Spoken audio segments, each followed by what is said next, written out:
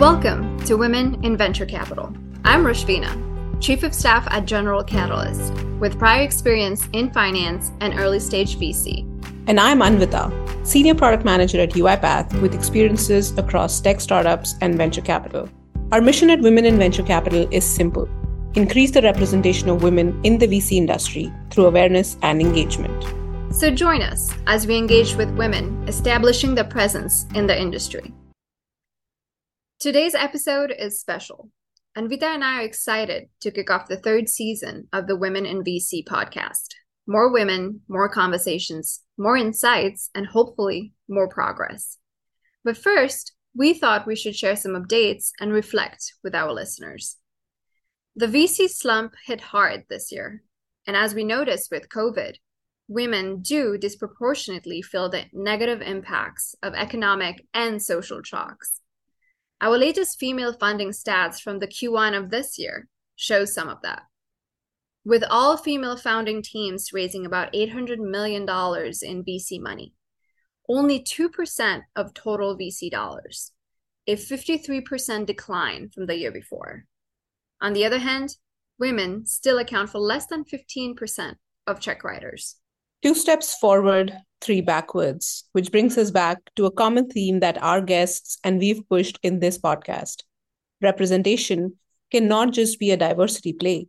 It very much needs to be incorporated in funds and companies' core strategies to make a real difference.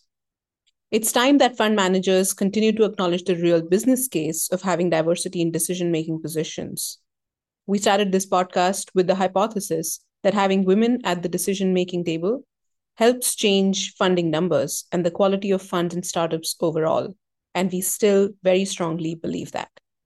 So we're looking forward to hearing some more voices from women in the industry this season and hopefully inspire others to join. Despite headwinds, women continue to display enormous resilience and success. It brings me great pleasure to read about our guests who have gone on to promotions or even starting companies or funds. So let's give a shout out to some of them. Madeline Darcy started Kaya Ventures.